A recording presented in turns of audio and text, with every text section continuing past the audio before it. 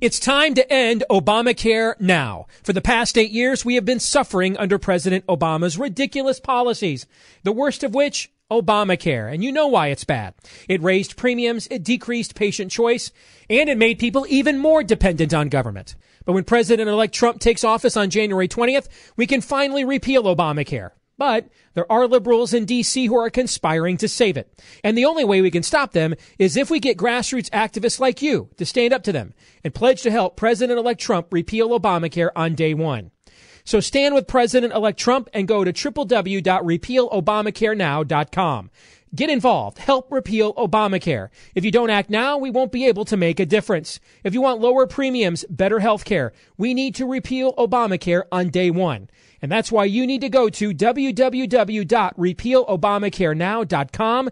It's time to take advantage of this historic opportunity and see how freedom works. All right, before we get started with this podcast, we need to talk about something. Friends, it feels like the whole world can literally change for the worse overnight. You're following the news stories. With what's likely coming for our country, there is one thing you should do, and that's prepare. When you're more self-reliant, you're closer to freedom from any national crisis or job loss or economic downturn. But where do you start, and who can you trust? Let me make this clear. Building an emergency food supply to feed yourself and your family is a wise first step, and our friends at My Patriot Supply will help you prepare. Get 4 weeks emergency food supply for only $99, shipped free. That's 140 adult servings of easy-to-prepare food. Order today. 888-457-3453. 888-457-3453, or go online at preparewithcr.com. That's preparewithcr.com. Build your emergency food supply for only $99. Limit 2 units per caller. 888-457-3453, or online at preparewithcr.com. That's 888-457-3453, or at preparewithcr.com. All right, now let's get to the podcast.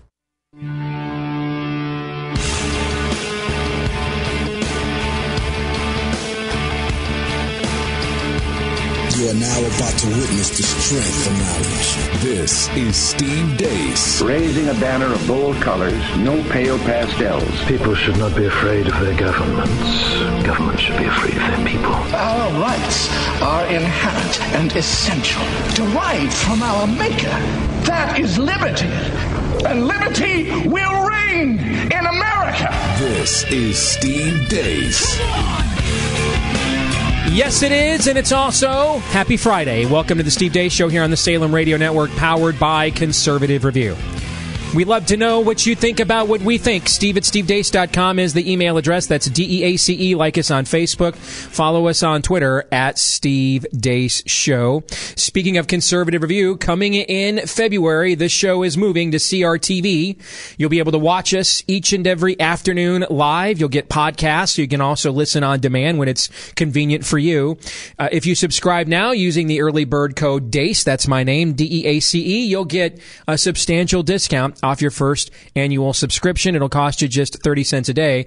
Plus, you'll get all of the other great programming on CRTV as well. Stephen Crowder, Mark Levin, Michelle Stein, Michelle Malkin, Mark Stein. Not a better lineup out there. Please join us at CRTV.com. Well, where to begin? Did anything happen today? I'm trying to think. Yeah. That just happened. Tonight, Donald Trump is president of the United States, and I want to take a look at his inauguration to start the show this evening. We'll have the Deace Group Roundtable next hour. Mike Woody will take us to the movies here in about 30 minutes.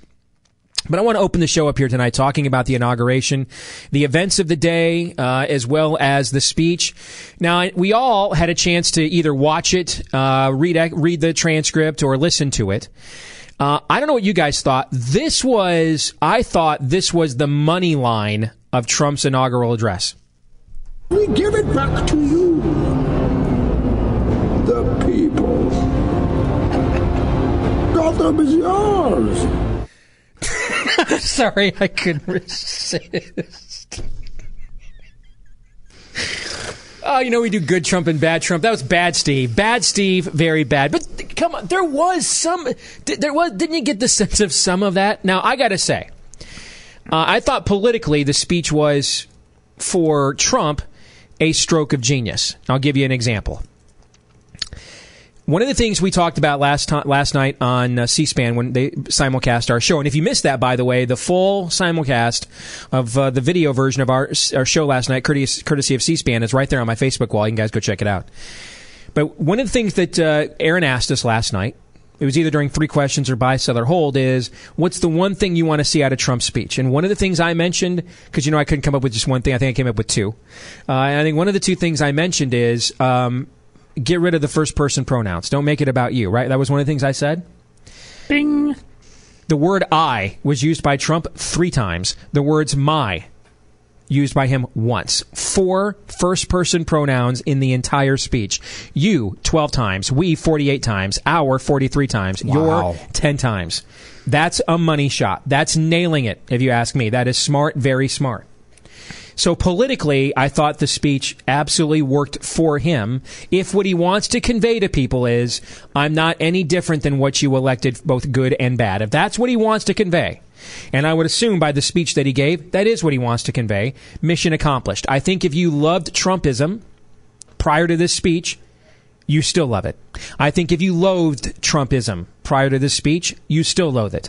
I think if you had mixed feelings about Trumpism, you have mixed feelings about this speech. It goes to what I have said all along. People do not govern differently than they campaigned. This is what he campaigned on. I think there's a lot of sentiments that if you are ideological conservatives like we are, there's a lot of sentiments there that we agree with. But you also know what was not mentioned? The word liberty wasn't mentioned once. The word freedom, I think, was mentioned 1 time. No references to the Constitution. No references to limited government. Now, there were a lot of references to God. We saw prayers in Jesus' name. We'll get to those things here in just a moment. But the tone that was set by this speech, I guess I would label it, Todd, this was a better version of the speech he tried to give at the Republican National Convention. I think this was a better version. I think his performance better rose to the occasion, standing there looking over the Potomac with all of Washington bowing the knee, essentially, to the new president. But I think this is the speech that he tried to give at the convention. I think he delivered it better today. Yeah, it's the best speech he's ever given. And a lot of people are spending time now, social media, saying, well, he wasn't conservative. Yeah, duh, he's not conservative. We know that. But telling the people right now that this country is yours is a very conservative notion. Is that pure populism? No, that's constitutional. Nice starting point. And listen, I'm the guy who's been defaulting towards pessimism most of the time regarding Donald Trump. But, this is, I don't think we need to be spending a lot of time now recreating that wheel. He is not a conservative. Our best hope is that he trips into conservative policies that help us. I think as someone who thinks like the people you're criticizing, let me tell you why this is being done. There are some people that have just become nothing Trump can do. They are zealots. Every bit, the zealots that everything Trump does is great. There's zealots on both sides, and then there are some people like me who are very concerned that are playing a long game here.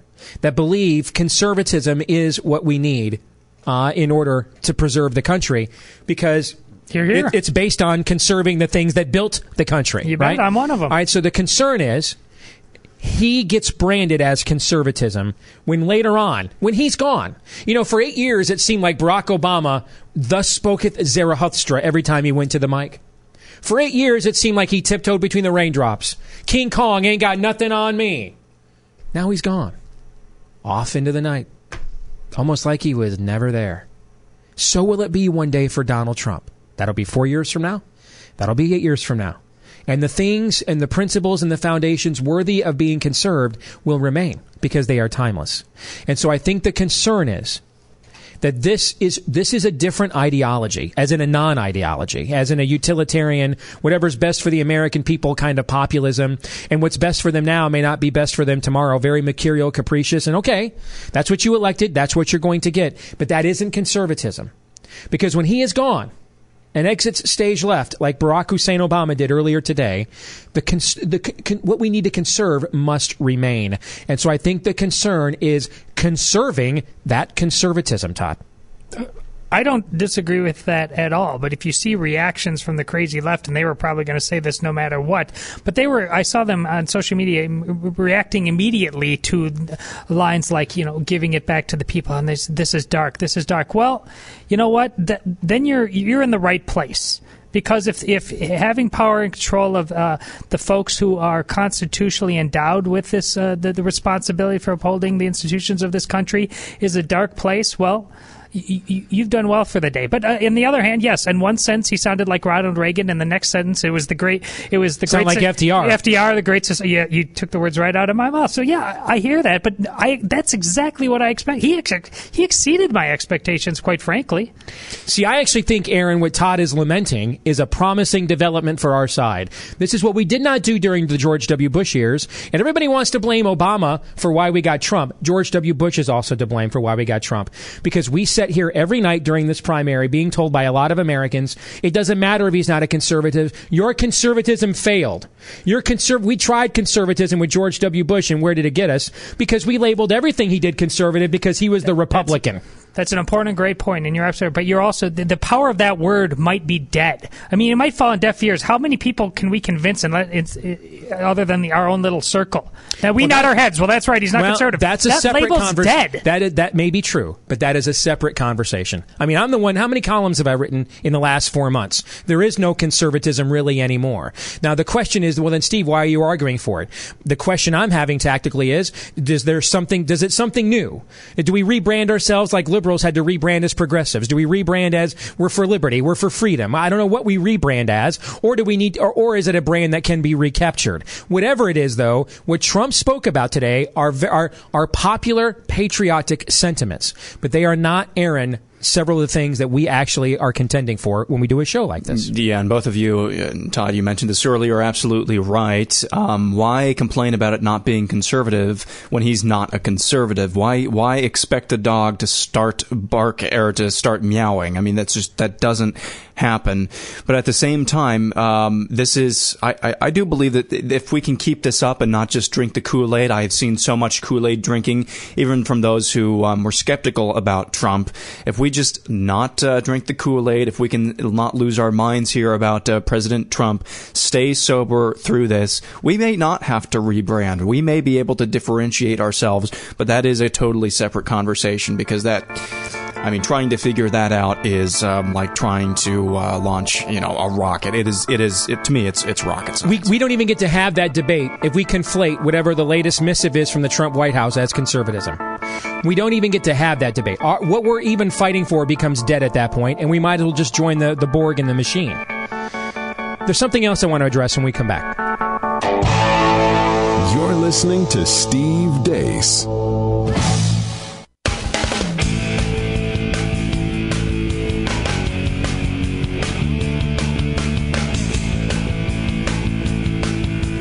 He's standing up for your rights and telling you the way it is. This man is an American hero. Steve Deace. All right, back here on the Steve Deace Show here on the Salem Radio Network, powered by Conservative Review. This is the part of the show that several of you are going to be upset about. But I simply won't be able to sign off tonight if I don't say this. I won't be able to look myself in the mirror, and I'm going to have one of those Holy Spirit beatdowns when I get home that I didn't do what I was called to do if I don't say what I'm about to say. So since as much as I can't stand getting your nattering nabob, you're just a haterade emails, it's much easier to delete those than deal with my own conscience when this is over. When my creator taps me on the shoulder and says, yeah, that's not the way you were called to do this job. So I'm going to say it anyway, even though I know it's going to offend many of you. Trump today chose to have himself, one of the two Bibles he chose to have himself sworn in on was Abraham Lincoln's inaugural Bible. One of Lincoln's most oft-quoted phrases during the Civil War. I am not saying that God is on our side. I am saying that we're trying to get on his. I'm happy to see there were prayers in the name of Jesus today. There were things that had been missing in our nation's capital. And I'm going to take them at face value that they were done in earnest. And even if they are, that is utterly meaningless if they're not followed by action. Why do you call me Lord, Jesus says, if you do not do what I say? It is not about what you say, it is about what you do. A tree can call itself whatever it wants. But you know how we know what kind of tree it is? By the kind of fruit it bears. It can scream and yell and cry, and it can tweet all it wants, I am an apple tree. But come harvest time, when oranges are sitting there, budding on the leaves, it's not an apple tree. It's an orange tree, no matter what it identifies or claims to be. So it's not about the fact we heard prayers today. In fact, I would urge you to follow Trump's own advice. Trump himself said today, the time for talk is over. The time for action is here. Well, I believe James would agree. Faith without works is dead. Enough with prayers. That's great. But if they're not going to be followed by action, they're irrelevant. They will fall on deaf ears. I am sure plenty of unrepentant people prayed when they saw the floods coming. And the floods still came. There was a threat of rain today. Franklin Graham said that rain is a blessing in the Bible, unless you are one of Noah's contemporaries. We have to be very careful with this, guys. We are playing a very dangerous game here, invoking God's word and then not following through with it. As St. Peter says, it is better to have never known God's law and his word than to know it and then not obey it. I cannot believe how many of you tweeted me today or sent me notes today. It's good to hear these words again. No. It's not about words. Jesus said, people will come to me and they will say, we did this in your name. We said this in your name. I don't know who you are. Where's the obedience? Trump said today that our nation will be protected by God. Pretty presumptuous to speak for God. There's no nation that God loved more than his own, Israel. And he punished them with captivities for their disobedience. Would we presume, we have been a very blessed and favored nation, would we presume to be more loved by God than his own? Would we? That's quite a presumption unto itself as well. So if he was willing to take his belt off and spank them, if he was willing to look at them and say, I just want you to know before Nebuchadnezzar shows up, this is going to hurt me more than it's going to hurt you for the next 70 years. If he was willing to do that with his own people, you don't think he'd be willing to do that with us? So the question isn't that we will be protected by God. The petition is, may we be protected by God? And if you follow God's word and you follow the way he interacts with his people and all of his creation throughout history, there seems to be at least some reliance on our obedience in order to obtain his protection in the end. It doesn't happen in a vacuum. The President of the United States cannot just simply decree we will be protected by God. Whether his name's Barack Obama or Donald Trump or Pope whatever. Can't simply decree that. Don't fall for empty rhetoric. Don't fall for empty sentiments. And that worries me when I see that. And when you demand that God will protect us, and you've got a known heretic like Paula White up there doing the praying, that might not be, far be it for me to suggest, it might not be the best way to try and curry God's favor. Now, I'm going to take it face value because there were also some people doing some praying up there today that I respect immensely. So I'm going to take it face value that Trump spiritually is a neophyte. He's really just new at a lot of this. And he's got a menagerie of different beliefs and perspectives surrounding him, and he's earnestly seeking the right way to do things. And we're all clumsy when we fumble through the darkness. I get that. That's why we search for the light. I get that. I did the same. I understand that. I'm going to take it face value that that's true.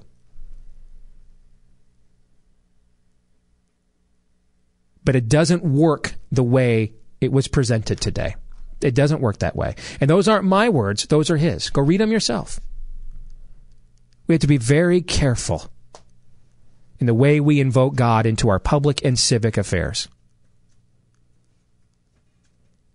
Because we don't dictate terms to him, gentlemen. He dictates those terms to us. And so it's not about, are we praying to him? It's about what is the motivations behind those prayers. Because if the motivation is there behind those prayers, obedience, Todd, will follow. You are hitting me right where I live, which is why it speaks to the frustration I have with the previous segment talking about conservatism. This is the conversation I want to have.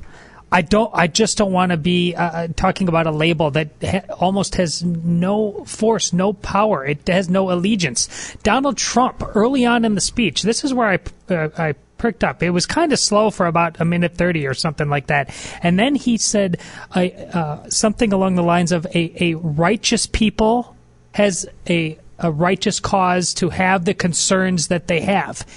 Damn right. He was exactly right. This is what this is about. I believe in the things of conservatism, but I think that label is just dead. We need to talk more, the punditry, everybody, in government out, about righteousness. Yeah. Who determines what is righteousness? God. Righteousness, Abraham believed, and it was credited to him righteousness. Righteousness is credited by what? Faith. One of the ways we show our faith, Aaron, is to obey. Right. And why do we obey? Because God said it. And why do we obey God? Because he's God. And when you talk about motivations, we can preach all we want. We just heard a mini sermon from you, which you just hit out of the park, Steve. We can preach all we want, but that motivation, that is between you and your Maker. Mm-hmm. So it's time, again, to check ourselves before we wreck ourselves in bringing God and invoking God into anything, any part of our life. Now is the time for President Trump and his administration to show the actions that they were sincere in their words. You're listening to Steve Deace.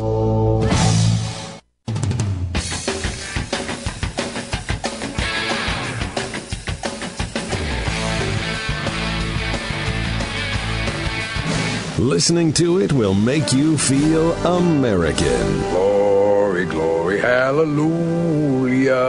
It's the Steve Deace Show. All right, back here on the Steve Deace Show, here on the Salem Radio Network, powered by Conservative Review. All right, let's switch gears. Mike Woody's here to take us to the movies. Welcome back, my friend. How are you? I am good. Good for a Friday? It's a Friday in January. It is January 20th, and I have not called snow removal one time. I know. Maybe next week, I think. Maybe next week? Yeah. Well, you know what's going to happen is February is going to be brutal. It's a short month. It'll even itself out eventually. But it's a short month. Typically, I need. How brutal can it be? The rule at my house is 3 inches or less. I go out there with the plow shovel I have and do it myself. We get more than 3 or 4 inches, then I call the snow removal. And typically, on an average winter, I got to call them 3 or 4 times a winter. You don't have a snowblower? I used to, and then I realized, I could just pay somebody to do that for me. The benefits of when I was on WHO, I did it myself. When I get into national syndication, I now pay people to do that. Wow, you have people. That is so nice. Do you like that? You're one of them, in fact. Wow. Oh, great. I'm sorry I didn't bring your check. But it's a. I'm sorry I didn't bring yours again for the 14th consecutive year. So this has been a weird winter around here. In fact, and I'm looking at the movies. And it's January, and I'm like, I wouldn't mind seeing that. I wouldn't mind seeing that. I'm like, is it May? Is it June? There's like 3 or 4 or 5 movies out right now that I wouldn't mind going to see. That's not typical of this time of year, is it? Yeah, but most of them are leftovers from last year. And whether we just got them, so or we're just getting them here, is what your argument is, right? Because I also remember when I was home for my Christmas break, I'm like, a lot of years, Amy and I will go to the movies 3 or 4 times. Yeah, I didn't think there were 3 or 4 movies worthy of going out to see during that time. I think I went and saw Rogue One a second time, and I saw Sing. And those were the only movies I went and saw when I was on my Christmas break. So I think there's more good movies out now than there were then. There's probably movies that you should have seen, Steve. But I just know better. Okay. So what are we reviewing this week? We've got 3 movies for you. One is Live by Night, the new Ben Affleck film. One is called 20th Century Women, and then there's Patriots Day. Let's start with the Live by Night, because I've been following the media rollout of this film with Affleck, because he's losing it. Right, because no one wants to talk to him about this movie. Right. Everywhere he goes, he's the press probably junkets, better off. Everybody wants to ask him about Batman and the sad Affleck memes from last year, and you can tell he's on tilt. You can tell that if someone wasn't willing to pay him $20 million for this, he probably just would have said to Hades with this by now. The amount of hype and pressure that he can't get away from, and he's like, I spent 1.5 years getting Live by Night ready. Nobody was asking me where the heck's Live by Night. Yeah. Everywhere I go, there's a good reason for that. Well, I was going to ask you, he's out there saying he took 1.5 years to make this movie. Was it time well spent? Here is the deal. As far as I can tell, he thought he was making The Godfather. He's got this big gangster epic. But the problem is he walks around in a suit that looks like Al Pacino and Dick Tracy, that yellow thing with the hat. Oh, boy. And it's just... I think he thought he was making this brilliant film, and I am telling you, it was horrible. I was like, what? How can it be horrible? It's horrible. It's a gangster movie with an Academy Award-winning director. Right. All right. I mean, that unto itself, you should just be able to fall down and make a good movie with that, right? But you know what? We saw this a couple years ago. Sean Penn, another Academy Award-winning actor and director, trying to make a gangster movie, right? Yep. And it came out about this time of year, as I recall. Not a good sign, by the way. And there was all kinds of hype around it, and the movie, no. It sucked. Yeah. Here's the problem. I think the director miscast the lead. Himself. Now that's a sad Affleck meme. It was a great reminder for me of what a horrible actor Ben Affleck is. If Ben Affleck stands up and says, this movie would have been better if I had cast a better lead, greatest director of all time if he says something like that. Yeah, and he's not going to say it. No. You think he's a horrible actor? I don't think he's a horrible actor. He was great in Argo. Okay. How many... I can match you movie for movie, and I will have more at the end. I thought he was really good as Bruce Wayne. I thought he was really good. Very good. So I'm 2 bordering for 2. on great for The Accountant. So I just saw that. That's on my top 10 list. That movie is phenomenal. Yeah. That movie is phenomenal. It was on my top 10 list too, and not very many people had it on their top 10 list. That movie is really, really so good. You've named 3? Yeah, the first movies? 3 I mentioned, we all agreed he was great in it. Okay. That's a pretty good track record, don't you think? Yeah, that's really good. How about Gone Girl? I thought that's a great movie too. It's just deplorable that no one should ever see it, frankly. I stumbled on it accidentally, and I needed a Silkwood shower afterwards, but it's well done, Smut. Clerks 2? Never saw that. Smoking Aces? Don't even know what that is. Jersey Girl? More with Mike Woody in a moment.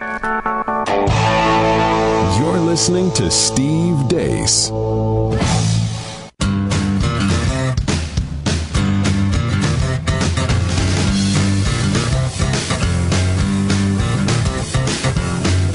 If you believe in lots of free handouts, this is probably not your show. What is it? Do you want more money? It's the Steve Deace Show. All right, back here on the Steve Deace Show, powered by Conservative Review on the Salem Radio Network. Mike Woody here, taking us to the movies. All right, so Ben Affleck, Live by Night. You said the great director, bad lead actor himself. How many mushroom clouds for this? 2. Now, see, to me, if you think it's a 2, it should be lower. Given the subject matter, you gotta grade. This is my scale, by the way. You gotta grade the raw material. You gotta factor that in. You know what I'm trying to say? Yeah. He's making some of the greatest movies of all time in our industry here have used this time period as a treasure trove for storytelling. Absolutely. So it's clearly fertile territory, right? Yes. So you have to almost try to blow this time in our history as in terms of making a movie out of it. I'm going to give him credit for emulating The Godfather, but why would you try to do that? All right. The greatest film ever made. All right, so 2 mushroom clouds for Live by Night. Quickly, let's do the 20th century women. Oh, I've never even heard of that. Annette Bening is probably going to get an Oscar nomination. It's set in the 70s in California. You would loathe this movie. It is, which is exactly why Annette Bening will probably get an Oscar. Let me guess, lesbian? No, but there are some. Okay, of course. It's guaranteed. Yes. So you've got all of these women living together, and they're just trying to find themselves. Oh, it's just the acting is great, but it's just Red rum. Come on, Red rum. The story's just it's not there. Too sanctimonious even for you, huh? Yes, I know. That, ladies and gentlemen, is all. Look at Todd. That is all you need to know. And that's a high bar. Yes, indeed. It absolutely is. All right. I mean, Mike is the guy that looks at PBS and thinks this has really gone downhill. Even with subtitles, I would have had a problem. All right. So Mike, how many mushroom clouds for 20th Century Woman? 2. Wow. Maybe 2.5 for the acting, but no. All right. You would hate it. Good. You would be talking about it for years. It would be up there with Dave Chappelle's Block Party. Yes. Which I've never seen, but you and I have had a 13-year conversation about. So, you know what? Nobody says that you have to be informed. Indeed. I mean, I think this last election has proven that in many cases, unfortunately, on both sides. So the movie you and I have both seen that we can actually compare notes, and that is Patriots Day. Yes. Your review. I thought it was probably one of the most emotionally raw, powerful movies I've seen in a long time. I literally sat there. What's the running time? Just under 2 hours, maybe? Mm-hmm. I sat there literally on the verge of tears the entire film. I sense that you didn't like it. Is that a tell? You cold, heartless. I just lost at the World Series of Poker again. Is that a tell? Feel your chest. Is there anything beating there? Nothing. Is it cold? Stone. That's all I mean, feel. on today, Stone. It probably is. It's a very good movie. It's a very good movie. I think the second act, the chase of the Tsarnaevs, I think that's better than the portrayal of the event itself. I think the second act is really, really well done. It is compelling, and Kevin Bacon is really good. Agreed. I think the second act is really good. The way they cleverly intersperse news footage, file footage from that we've not seen publicized before, that is public now in this movie. Now, and you don't know sometimes what is the real footage and what is. Well, I was going to say I didn't go in and check to see, but it looks like when they're using footage from surveillance cameras, that looks like actual footage. Agreed. I thought so too. And if it's not, then that's darn well done. Right. So it's a really good movie. It tells a very powerful story. Here's the issue I had. Okay, and I'm a Mark Wahlberg fan. All right, I am. I like Mark. I like him on a human level, and I like the fact he makes popcorn movies as well. Mike, there had to be 650 F-bombs in this movie, Mike. I've never seen listen, guys, I grew up with a Navy sailor abusive stepdad who used the F-bomb like a conjunction junction, what's your function, Schoolhouse Rock. I played sports all my life, where my name many times was preceded by the F-bomb. You got it wrong again, blank Deace. Run that drill again, blank Deace. I've heard it all my life, okay? But this was distracting. I felt like Quentin Tarantino was going to jump in here and say, guys, cut it out. Right? We passed Reservoir Dogs about 45 minutes ago. I mean, it is...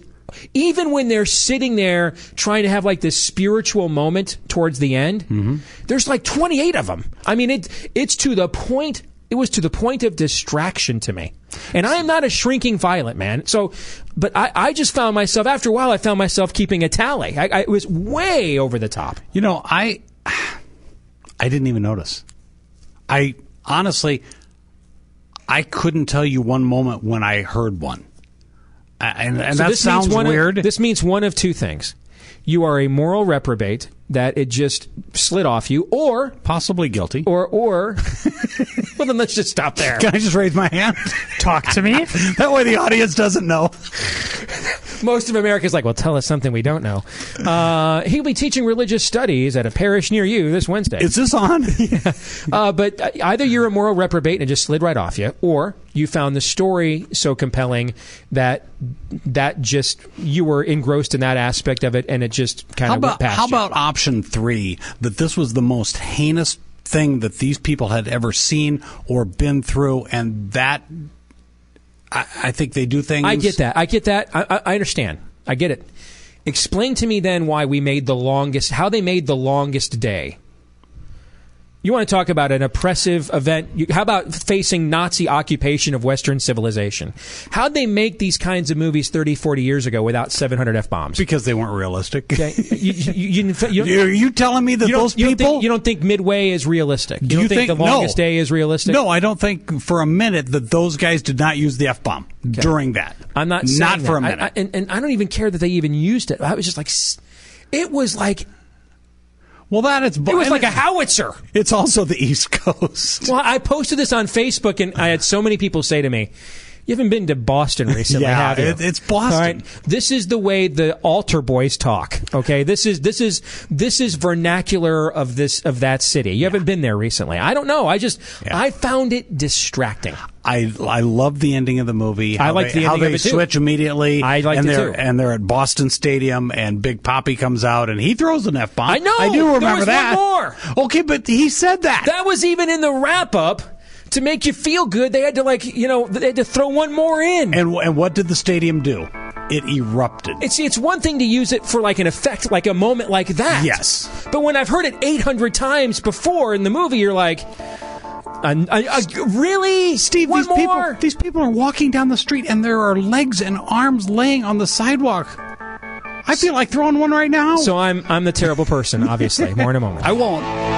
You're listening to Steve Deace.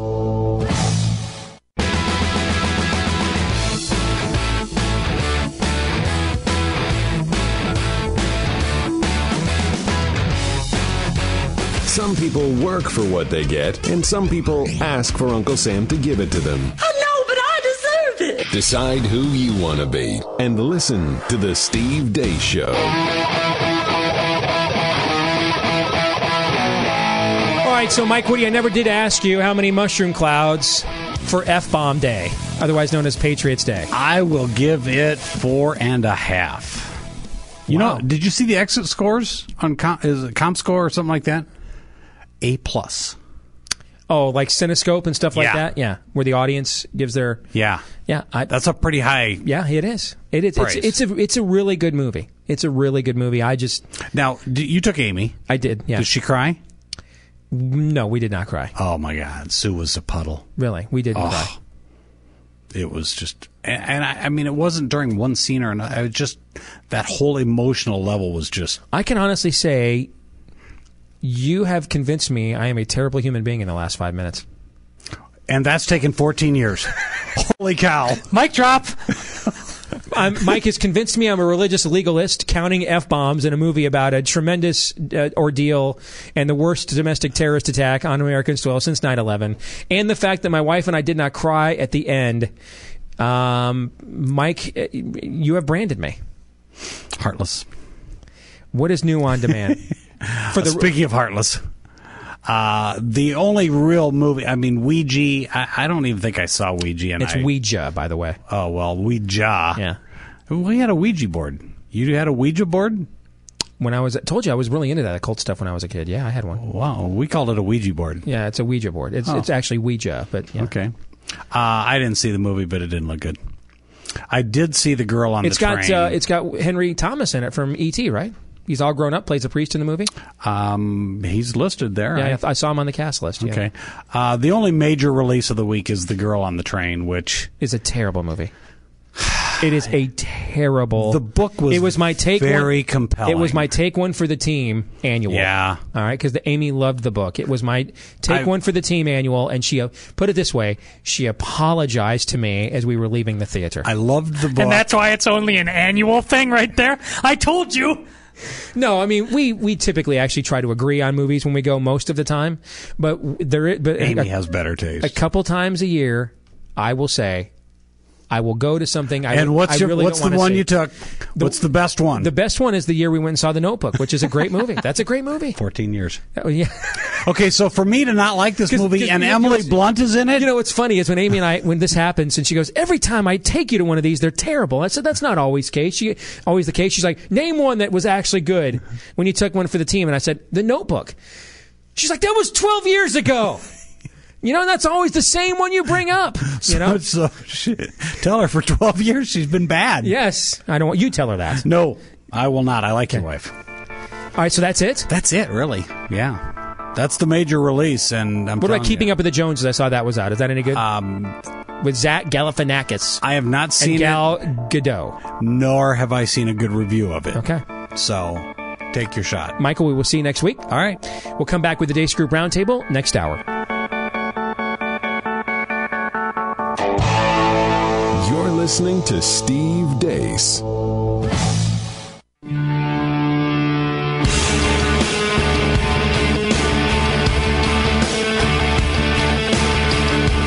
You are now about to witness the strength of knowledge. This is Steve Deace. Raising a banner of bold colors, no pale pastels. People should not be afraid of their governments. Governments should be afraid of their people. Our rights are inherent and essential, derived from our Maker.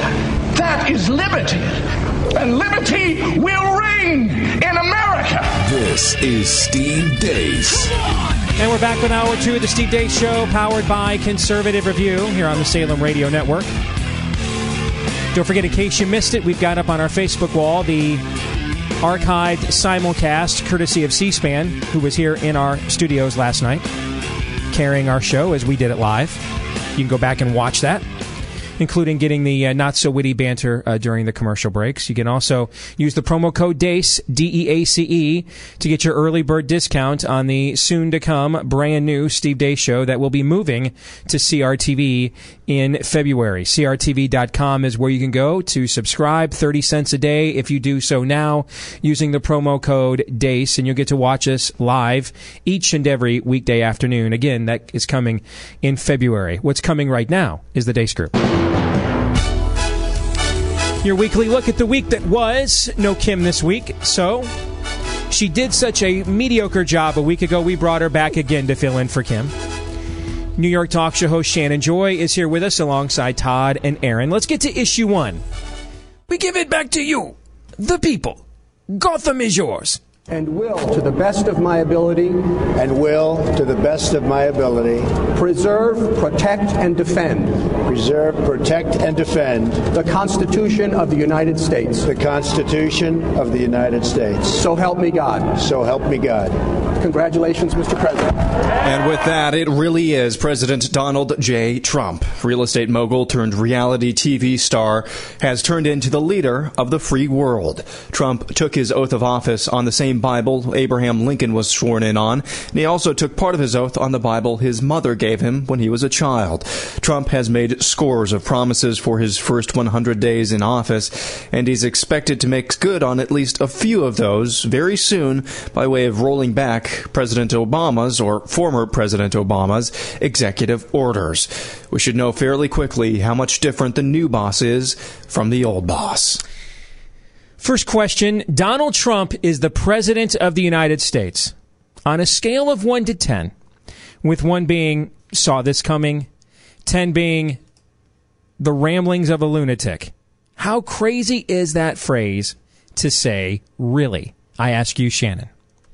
Well, hello, Steve. Thanks for having me again today. And I have to say, for me, last year, it's about a 5. And if you had talked to me in, August of 2016, it may have been a 10. I never in a million years saw a Donald Trump presidency coming. It never even entered my mind. There was no way that I thought the American people would go for that.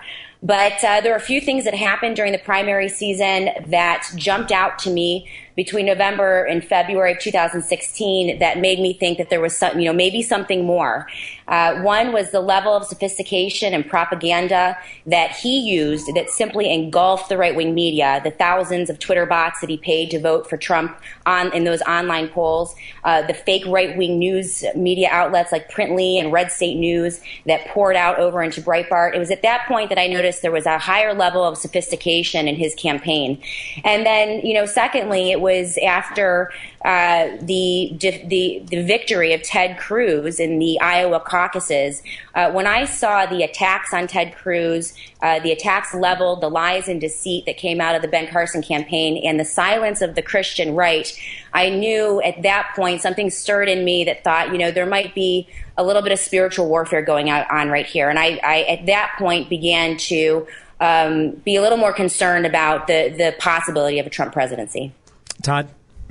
Well, early on in this thing, I'd say I was about a 3. Wanted him to be in the race. Certainly wasn't the guy I backed, but I thought he would be good for the race. And then as he seemed to devolve into madness, definitely stepped away from that. So I would be with Shannon of moving towards a 10. But ultimately, I would end up on her number, I think a 5, because of a philosophy I held long before Donald Trump, and I firmly believe it's one of my boilerplates. The status quo is the status quo until it isn't anymore. What we saw just happen with Trump certainly has some unique specific qualities, but broadly speaking, this stuff happens in history all the time. And people don't always know when they're in the middle of the tide turning. Quite frequently, they don't. But here it is, and it's something to behold. Aaron.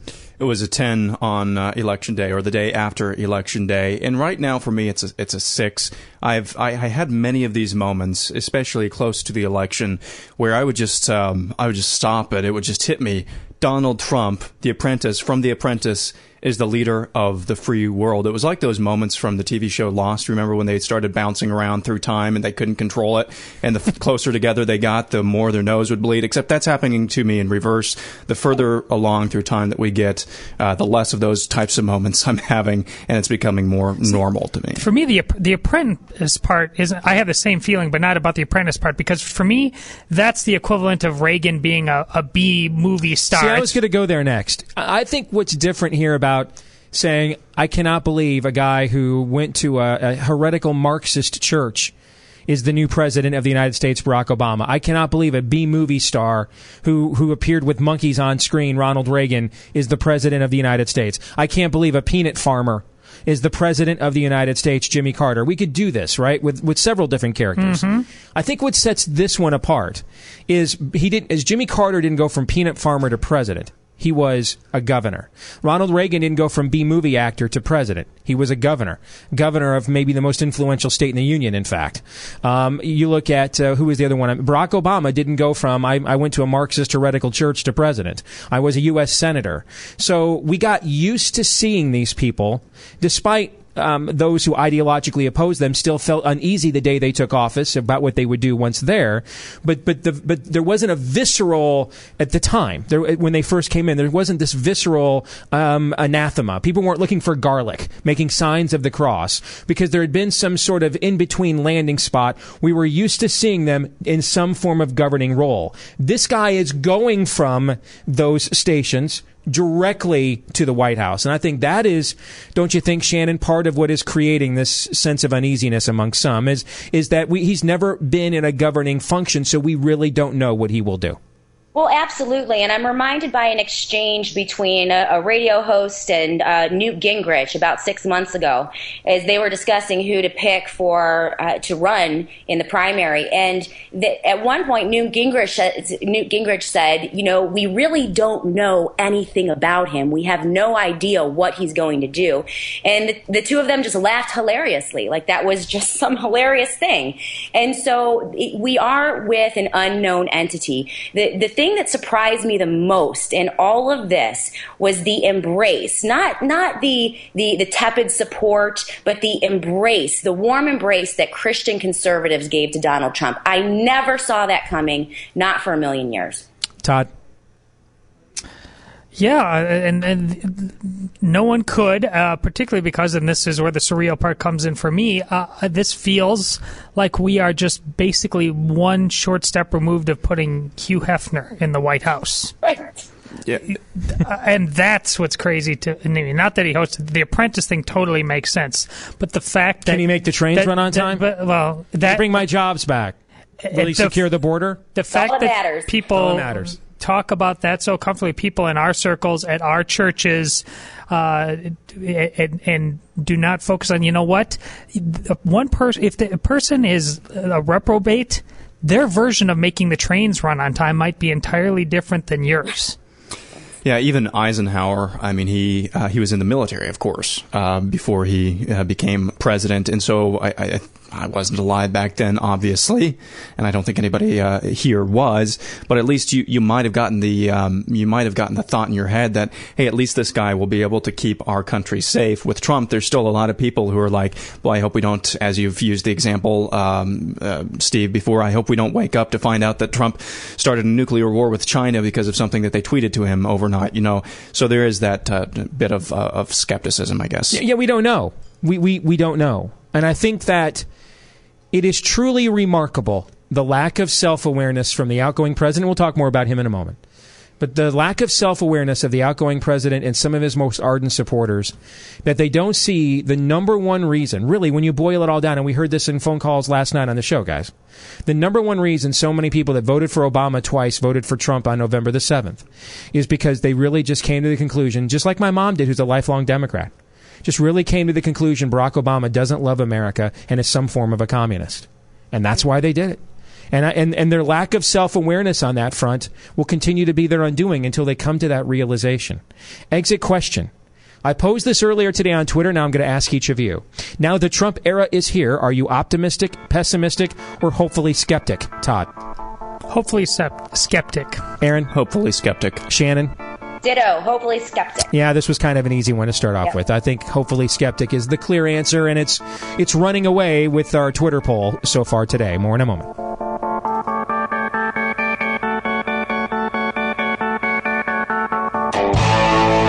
You're listening to Steve Deace.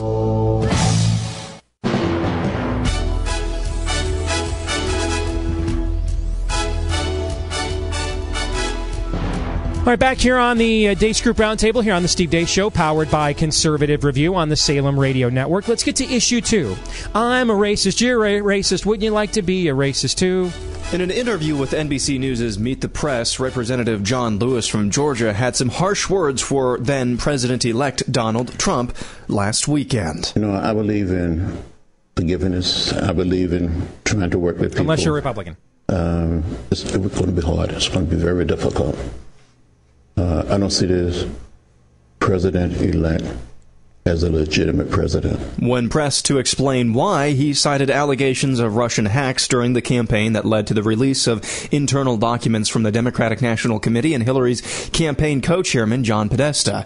Trump fired back at Lewis, questioning his legitimacy as the incoming president in a pair of tweets last Saturday morning, saying that the long-serving Georgia congressman should, quote, spend more time on fixing and helping his district, which is in horrible shape and falling apart, not to mention crime-infested, rather than falsely complaining about the election results. All talk, no action or results. Sad. End quote. Being that all of this happened right before Martin Luther King Jr. Day added another layer of controversy to the story, a story which has already played out numerous times and surely will over the next 4 years. Someone criticizes Trump tweets, and the media goes into an uproar until the next shiny object comes along. First question here on this front. This one goes to you, Todd. Who won this exchange between Lewis and Trump? Or were there no winners? What say you? Well, of course, on one level, is there really a winner when two grown men are throwing, and they're both over the age of 70, are just throwing feces at each other? No. But this whole story is a perfect microcosm of the mood of the country and this last election. So therefore, the answer is quite obvious. Donald Trump wins this exchange.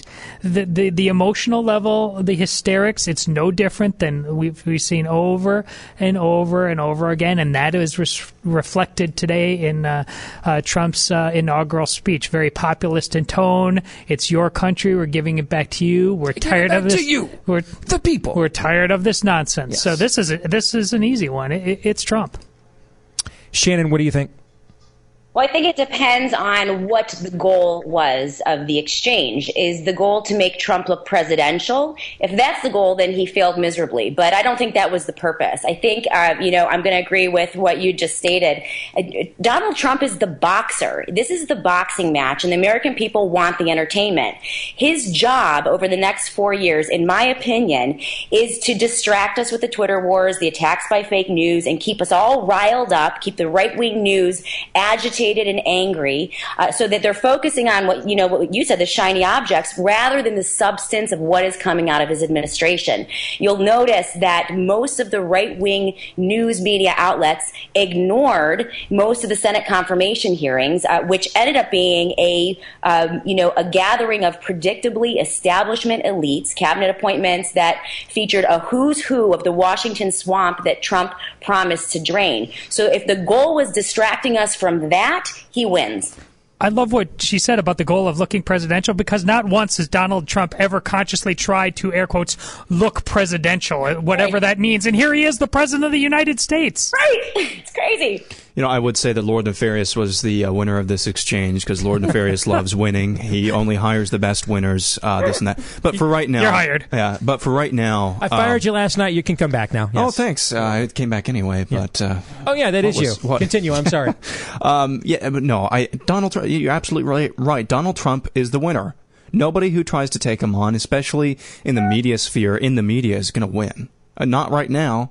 Now, until Donald Trump makes a huge mistake or makes a huge boo-boo that causes even his most ardent supporters, which, let's face it, that'll take quite something to do, causes some of his supporters to start to doubt him just a little bit, that's when you see these exchanges start to go the other way for Trump. But right now, he's King Kong, Superman, he's got nothing on him, at least in the media sphere. And yet he is sitting there with the lowest approval rating of any incoming president in American history.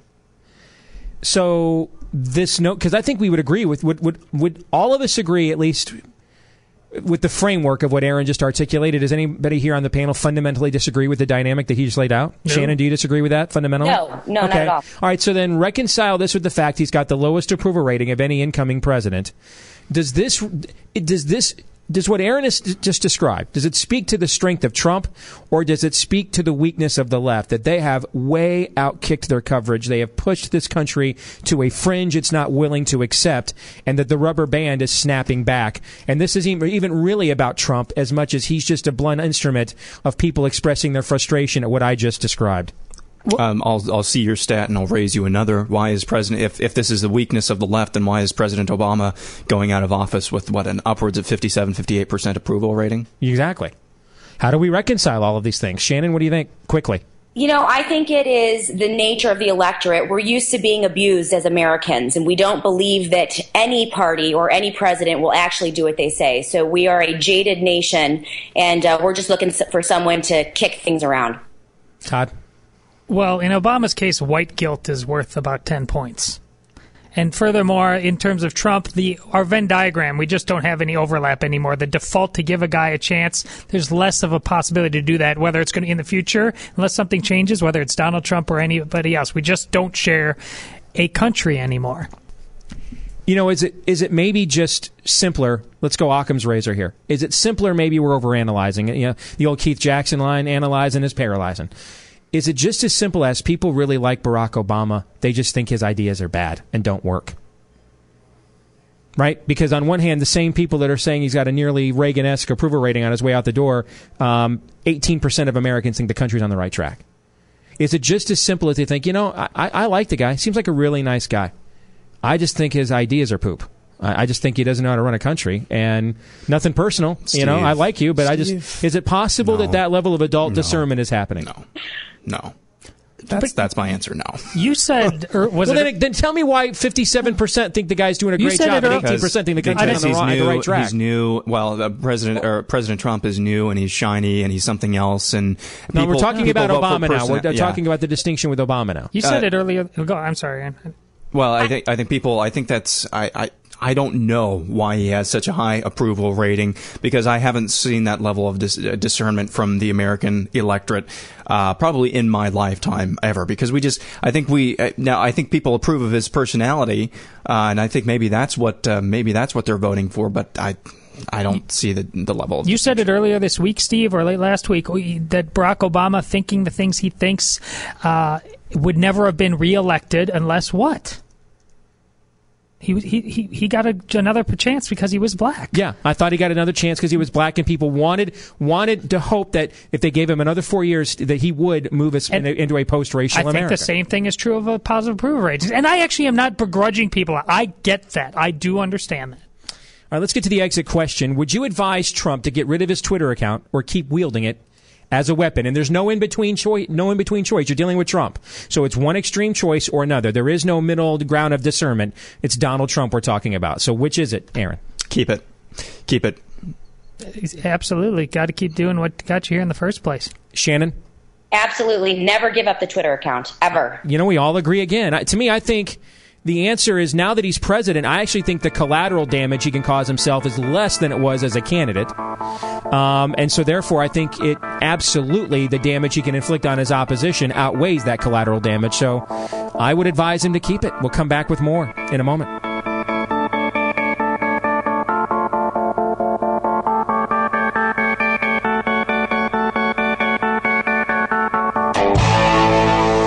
Listening to Steve Deace. All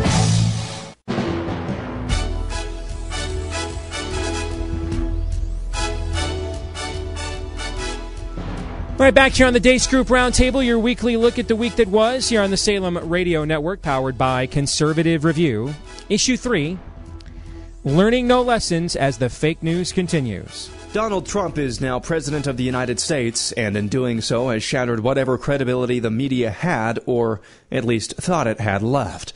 Molly Hemingway at The Federalist this week published 4 examples from just the past few days of why nobody trusts the media. 1, the New York Times had a hit piece on Rick Perry where the Times writers claimed without any evidence that Rick Perry thought he was going to be a global ambassador for U.S. Energy as chair of the U.S. Energy Department, and that after a while he discovered that he'd actually be doing something completely different.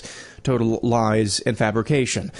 Number 2, the time this week when the Washington Post mocked Trump's ag secretary pick, Sonny Perdue, for praying. 3, that time the Washington Post called Trump's potential pick for science advisor, David Galerner, an anti-intellectual. Galerner is considered, at least from a 1992 piece from the New York Times, as one of the seminal thinkers in parallel computing. And finally, on MLK Jr. Day, CNN's Jim Acosta tried to get Martin Luther King III to say something bad about Donald Trump, repeatedly. It's not just that the media is learning all the wrong lessons, it's that it seems they're learning no lessons at all. Indeed. Let's get to the first question here to you, Shannon. Is the media just hell-bent on destroying itself? Are they just this unself-aware? Are they lazy? Do they really believe the stuff they're saying? So this is a worldview blindness issue? What say you? They're victims of their own doing, right? So the left-wing mainstream media, this is a known entity. They have discredited themselves, and it became patently obvious during the 2016 election. But the thing is, I mean, we know who they are. We know what they always do. It's very predictable what the mainstream media is going to do. So I would say allow them to continue to go up against Donald Trump and discredit themselves even further. They're largely impotent right now. They threw everything but the kitchen sink at Trump to no avail. He still prevailed. What I'm more interested in right now, honestly, is what the right-wing media is going to do over the next 18 months. I will be keenly watching them, really, because they're going to be the ones who can actually influence Donald Trump and steer him on a constitutional path as opposed to a tyrannical dictatorship type path. And so it's going to be interesting to see, to me, whether or not the traditional standard bearers, the big talkers, the right-wing news media is going to hold Trump accountable. They're the ones that are in the position of power right now. They're the ones that I'm focused on. Interesting analysis there. And I like looking at it from the other side there. But that doesn't mean it's right just because I agree with her. What do you think, Todd? Well, 12 years of reporting at a newspaper talking here. They really do believe the news they print, the idea of what we think a journalist should be. They believe it from the perspective of what they are, a crusader, a true believer, a propagandist. And if you know them long enough, and you force this upon them, many of them will concede the fact, as many did to me, because they are safe ensconced behind their typewriters, and they're just going to do what they're going to do, and they know they at the end of the day, they basically said scoreboard, but they are crusaders. They believe it from that perspective. It is a means to an end to push their worldview, their agenda. Aaron? Proverbs 16:27, idle hands are the devil's workshop. There are tons of verses in Proverbs about laziness and what happens when you have a lazy media mixed with a lazy electorate or a lazy a group of people who are to just take anything that they feed them. You get what we have in America nowadays, which is just a completely low information, no truth or low truth populace. That's what's happened here. It's not just the media that's been lazy. It's also the people consuming that media who is lazy. And I think that's probably one of the better explanations, at least that I can formulate, of why we are where we are. Does the low information, or does the lazy media produce the lazy populace, or does the lazy populace permit the rise of a lazy media? I get the question that you're asking. Right. I think it's moot, though. I mean, just based on what we're dealing with right now. Yeah, they both feed into each other.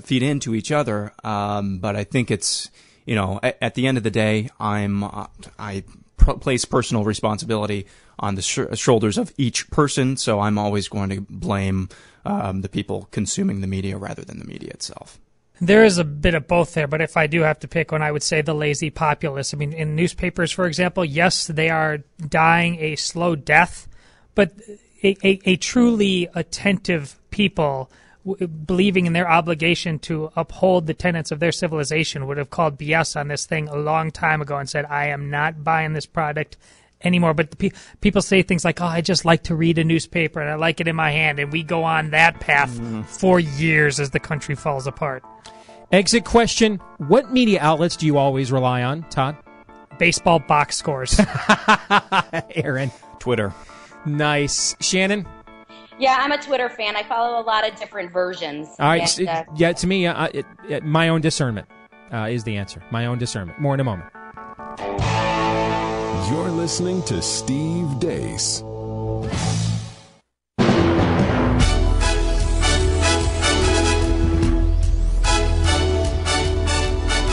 Back again on the Deace Group Roundtable, your weekly look at the week that was here on the Steve Deace Show, powered by Conservative Review. Let's get to issue 4, the end. I changed those things that were in my direct control. I mean, look, I'm proud of the fact that with 2 weeks to go, we're probably the first administration in modern history that hasn't had a major scandal in the White House.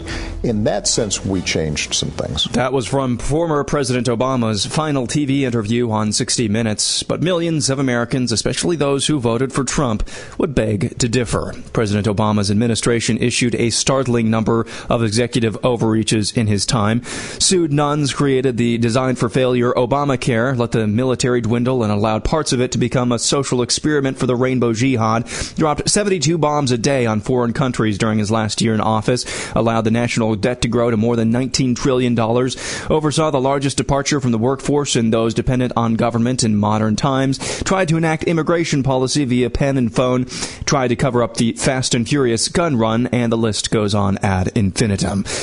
But he's not the president anymore. Is there anything redeeming, uniting at all about Obama's legacy in the White House, Todd? Yes. I'll never, ever take away from him the fact that it was on his watch and it was his call to go in and kill Osama bin Laden the way he did. That was stone cold, no matter who your president is, to just say, yeah, that's a sovereign country. We're going in. We're not telling them because this is the right thing to do. I applauded him then. I'll never take that away from him. It was, as I said, it was stone cold. Shannon. Absolutely. This is what happened during Obama's tenure.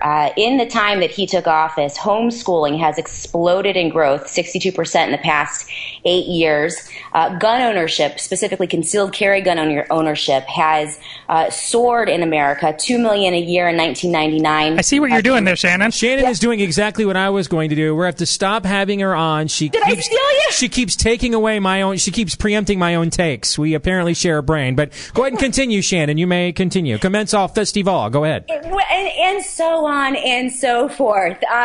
He spawned the liberty movement, which is bottom up. It's inside out. It is returning us to our Constitution, our Declaration of Independence, our Bill of Rights. It's forcing people to look at those documents again. I never would have been on the radio if it weren't for the Obama presidency. That's just my own little personal story. So bad but good. Thank you for sucking so bad. I think let's be dignified on his way out the door, Aaron, and say that what Shannon was doing was complimenting the former president, the 44th president, as a galvanizing force. How about that? You like that? Yeah, there's nothing good. I mean, yes, there is that. I kind of forgot about the whole Osama bin Laden. That's a good take, Todd. But there's nothing like positive in terms of inspiring people to rise above their base nature from his presidency, even though it felt like that for a lot of people during both of his runs with the Hope and Change and all of this and that. There was nothing that called people to rise above their base nature. The only positive that I can see from President Obama is that this is like shock therapy for a lot of people. This is like, this is what Marxism actually looks like on a day-to-day basis every day for 8 years. That's what it looks like. Okay, I don't like this. I don't want any more of this. So that's the only thing that I can see. I also think that he should be given credit. That I do think that he actually moved us through to a post-racial America, and I think that's why the race baiters are acting out in such extremes. I think that's why they're becoming increasingly violent, increasingly boorish, and increasingly bullying. Is because the normal nomenclature, the vernacular that all of us here grew up with to some varying degrees, that was accepted and just taken as this was the state of race and discrimination in America. His ability to transcend all of that and get elected. And then despite the fact that his first term did not deliver on many of its promises, get reelected again. And then despite the fact that most Americans think the vast majority of components they judge a presidency by has been a failure, even though they still like him, so they still are able to see him as an individual aside from how they feel his presidency is gone, I think does it once more, which leaves now all the talking points are gone now. The stuff they've used to say, well, we can't go there, you're not allowed to talk about these things, I think that's all gone now. And so they're really only left with these sorts of mobocracy tactics in many respects, whether intentionally or unintentionally. I think that Barack Obama ended up exposing the scam that is the perpetually grieved race-baiting industry, Todd. Yeah, I can buy that, and he also showed us the right, whatever that is, what having the courage of your convictions looks like. We haven't seen that for a long, long time. This guy was a MMA fighter, yes. Fighting a bunch of people who like to play flag football at best. Yeah. At best. And, they still have to take a timeout every 5 minutes to go suck from their inhaler. So, yeah, I hope we were taking, no doubt Donald Trump was taking notes. But I hope some of the gentlemen in Congress, and it's not McConnell, that's never going to happen, but some who have been pulling their punches for far too long start slugging. What I also hear you saying, therefore, is that you can be successful in American politics as a crusader. And that's what he was. We always break people down in politics to crusaders, gangsters, and groupies. And he is a crusader. He is out to win an argument with history, and that is why he never moved to the middle like Bill Clinton did after he got spanked by the American people in his first midterm election. After he got reelected, he never attempted. He forced the other side to negotiate against himself. He was willing to lose in order to advance what he believed by hook or by crook. My fear is that a lot of our people took a look at that and understood that, yes, we need somebody merciless with our worldview to undo what he did. My fear is, though, that we may have elected somebody who will not undo what he did, but will continue doing what he did, albeit in a way that we might prefer, but those precedents remain in place that will be used against us later on. And I hope that I'm wrong about that. Exit question. I'm going to say this a lot the next 4 years, actually. I hope I'm wrong about that. I really want to be wrong about that. In fact, that's an evergreen. Put that on loop. We should use that as a Jeb Bush, please clap. Gotcha. I'm going to be saying that a ton the next 4 years. Please, I want to be wrong about that. On a scale of 1 to 10, with 1 being Waterworld and 10 being Avatar, how successful was the Obama presidency, Shannon? I would give him a 9, politically speaking, wildly successful, because to piggyback on what you guys said... Quickly, we're almost out of time. Oh, sorry. Darn it. 9 is good. 10. 9. I would say for him, 10. The answer is, if Trump keeps his promises, it's a 3 or a 4. If Trump does not keep his promises, it's a 9 or a 10. Predictions are next. You're listening to Steve Deace.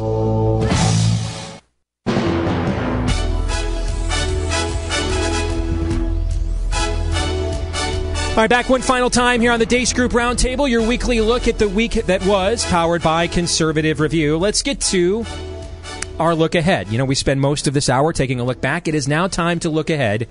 Time for predictions. Shannon, ladies first. Go ahead. All right. I have a sneaky suspicion that the Democrats will try to seek a scalp from Trump's cabinet nominees. And based on the grassroots revolt that we're seeing among conservative Common Core warriors across the nation regarding Betsy DeVos, the education secretary, and what I'm seeing on the ground regarding union movement and Democrat action committees forming to oppose her, I think that they might give Betsy DeVos a run for her money. Todd, you've been forecasting this for a couple of weeks along those lines. What's your prediction? She must be right, because that was my exact prediction. That they would be going after DeVos or who's the guy heading Interior over global warming? Forgive me, I can't remember his name yet. Either DeVos or him will be the scalp they pick first, and it's going to be happen by the time school gets out. Do you mean for summer. Pruitt at EPA? Is that what you're talking about? Thank you. Okay. Hey, that's what I meant. I apologize. My prediction is that sometime within the first 3 weeks of his presidency, Donald Trump will issue an executive order that's coming out of left field, not left as in liberal or progressive, but an executive order that a lot of people didn't see coming, and it will be very magnificent in some way. Now, I didn't make this my prediction because I thought for sure one of you guys would, particularly since it's your team, and Aaron specializes in low-lying fruit predictions. Nobody predicted the winners of the NFL Conference Championship games on Sunday. Oh, well, not only will I do that, I'll remind you of the conversation we had on predictions back in August when we called our Super Bowl shot, Packers, Steelers. I'm still in the ballgame. You are. Mine was the Patriots and the Cardinals. I had the wrong A team. It was Atlanta, not Arizona. That was my preseason Super Bowl pick. Football is dead to me. Football is dead to you after last week. You mean a game where you guys scored 2 more touchdowns than your opposition at home and still lost? Never happened before in NFL playoff history. Thank you, Steve. Thank you so much. Way to just pour some salt into that wound. Appreciate it. Here's my prediction for this week. For the first time since 2005, 2017 will see economic growth of more than 3% for the year. Hasn't happened since 2005. I think we will see it this year. Some of that's going to be Trump's policies. I do think they will do well on deregulation. I think some of it will even be him threatening corporations over Twitter, which I think has already worked to some varying degrees, even if it's a tactic that we don't necessarily appreciate. Some of it is, I also think you reach a point where timing is everything, and people don't want to be in a malaise forever. They just don't, regardless, unless they're just ideologically committed to their side, to a point of self-immolation. After a while, the average person just says, you know, I live to fight another day. I'd like to actually live a good life at some point. And I think we're at that juncture. I think people are just, all right, screw it, I think the guy's nuts, but I'm tired of a malaise. I'm tired of nothing happening. And so I think the timing is right for people to have optimism about the future again. And I think that will be reflected 12 months from now when we get 3% or more growth in the economy. Shannon, we'll see you next week. Hour 3 is next. Thank you so much. You're listening to Steve Deace.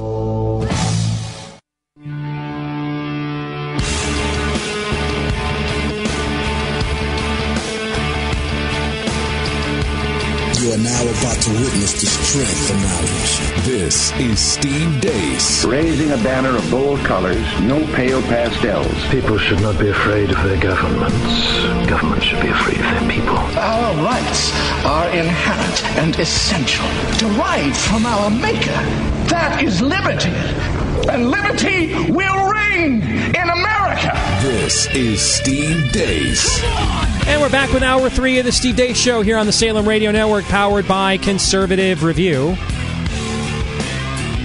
Don't forget that we love to know what you think about what we think. Steve@stevedeace.com is the email address, DEACE. Like us on Facebook and follow us on Twitter at Steve Deace Show. Also, don't forget, coming in February, this show is moving to CRTV. If you liked watching us last night on C-SPAN, you'll get to watch us live every afternoon, only at CRTV.com, beginning in February. So you can get your early bird subscription now, substantial discount if you use promo code DEACE. That's my name, DEACE. It'll cost you just 30 cents a day. You'll be able to have access to the live video show as well as the podcast that will be archived later on. Again, CRTV.com. Use my promo code DEACE to get the early bird discount with the new show on its way as we join the lineup with Mark Stein, Mark Levin, who else? Michelle Malkin, Steve Crowder. I mean, this is becoming quite the lineup here. I can't believe they allowed us to join such highfalutin names. But, you know, every city needs its red light district. It's now time for 3 questions. We all have questions. Who am I? Why am I here? Where am I going? Who am I? A search and a question of identity. Why am I here? A question of meaning and purpose. Where am I going? Question of destiny. Some better than others. What sort of morality or proto-morality would you expect to find in a chimpanzee troop? Injecting some levity into the demise of Western civilization. It's 3 questions on the Steve Deace Show. Yes, it is 3 questions. Aaron gets to ask us 3 questions about anything.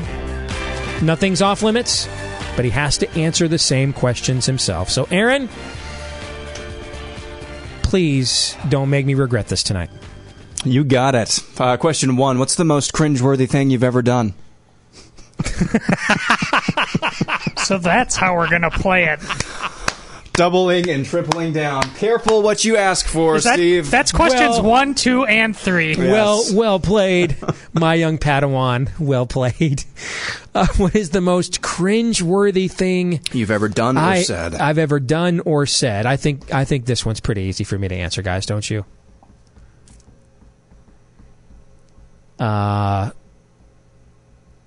Me, Twitter, Carly Fiorina, live on a presidential debate with 20 million people watching.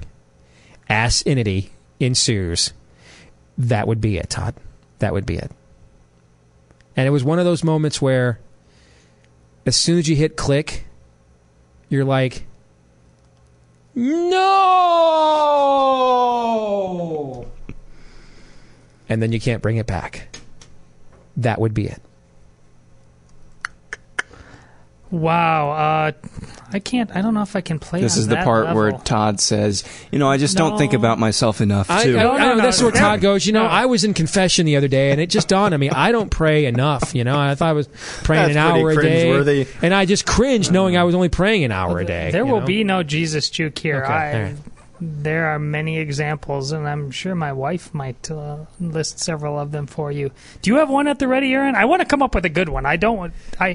Okay, now Todd's going to go full Catholic. He wants to emaciate himself properly here. Yes. So give him some time. Give him right? the Martin Luther treatment here. I think for me, it's probably a presentation that I gave in college one time. Not the one where I had to clap for myself at the end of the presentation, but one, I'm not going to go too into specifics, but one where I don't know, it was a project or something for an English class, and it was a slideshow, and I was talking about a friend of mine who was, struggling with addiction and things of that nature, and I never really got this until it was over. But people could have taken it, because I never said the friend's name by name. People could have taken it that I was talking about myself through the entire presentation. And it was looking back now at they that, get you elected president, brah. That's true. You were a man before his time. That's true, yeah. Well, I once had a boss help me through a tough time, and he basically set up this situation where he mediated a situation where the guy on the other side was in the wrong and I was in the right, and I was in my early 20s at the time. And insufferable me tried to pull a version of, oh yeah, and the horse you rode in on, and the script immediately flipped, and the boss / mediator quickly, basically, not so much sided with him, but told me I could get bent, and rightly so, and yeah. That was a rough one. Yeah, lots of early 20 memories are like that. Question 2, what's a TV show you think never got a fair shake before being canceled? This one should be easy. Well, I mean, one of the classic examples is Star Trek, the original series, which became an iconic cultural force of nature phenomenon after it was canceled by NBC and went into syndication. There was a show, what was it called? From a few years ago about... I think it starts with a J. Amy and I started watching the first season, and they got canceled. It was really good. Great. It starts with a J. It was about America's invaded by a foreign country, and they throw an EMP over the country. And it was on network TV. You know what I'm talking about? Was it on CBS? Yeah. Yes, The Dome. No, you're thinking of it. This was on CBS, but or maybe it wasn't on CBS. Maybe it was NBC. No, not the Dome. This was something else.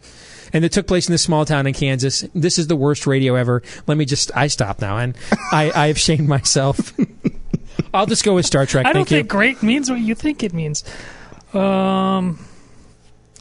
Here's another one. There's got to be... It's Firefly for me. And by the way, the other night when we were talking about best spaceships in sci-fi canon, somebody pointed this out on Twitter, nobody mentioned that we named the Serenity as one of the best spaceships. You guys know what show I'm talking about? Yeah, I know Firefly. That's a Joss Whedon show. Yeah. Definitely canceled before its time. See, I haven't done appointment television for so long that... This is a genuinely hard question. I always wait to hear, basically you tell me that Lost...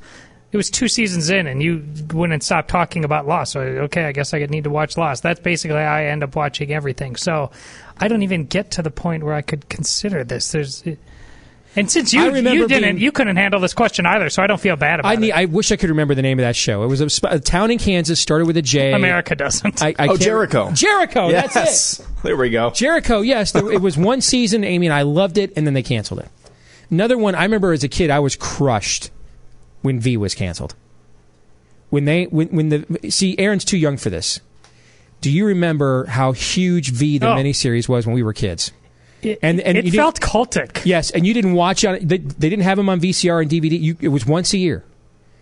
And the way they left it with the cliffhanger, you had to wait a whole year for the final battle the next year, where we fought back against the aliens. Right? Remember the first time that one of the most famous moments in 80s television is when the skin was ripped off the visitor for the first time, and they were reptilian. The twins are born, and it's a real baby first, and then when Diana eats the mouse, right? That was like our generation's Who Shot JR moment in television, and that miniseries was so popular when they brought it to regular episodic television. I was psyched, man, as a 9, 10, 11-year-old kid, and then when that got canceled, bro, I was crushed when that got canceled. So that would be on my list too. Let's see. Question number 3. Should college basketball players be required to stay in school for a certain number of years before they turn pro? And I guess college athletes in general, this is a question. I think that it's perfectly within the rights of a business to say they want certain requirements and experience levels of people, of applicants. For example, you have to, if you want to go to law, become a lawyer, you need a law degree. A lot of law firms are going to say, what kind of experience do you have practicing this law? If you are a doctor, where'd you do your residency? So I have a problem with the NFL saying, you know what, we want somebody to have 3 years of playing experience outside of high school to show that they have physically developed to the point of coming into the NFL. And if the Players Association, the union, agrees to that with collective bargaining, I don't see a problem with it. I also don't see a problem if they say, you know what, You can come right out of high school and apply. To me, that's up to a private industry to decide that. And if it's a union shop, then they collective bargain with that. And if the union agrees as well, that's well within the rights of a business to make those kinds of demands.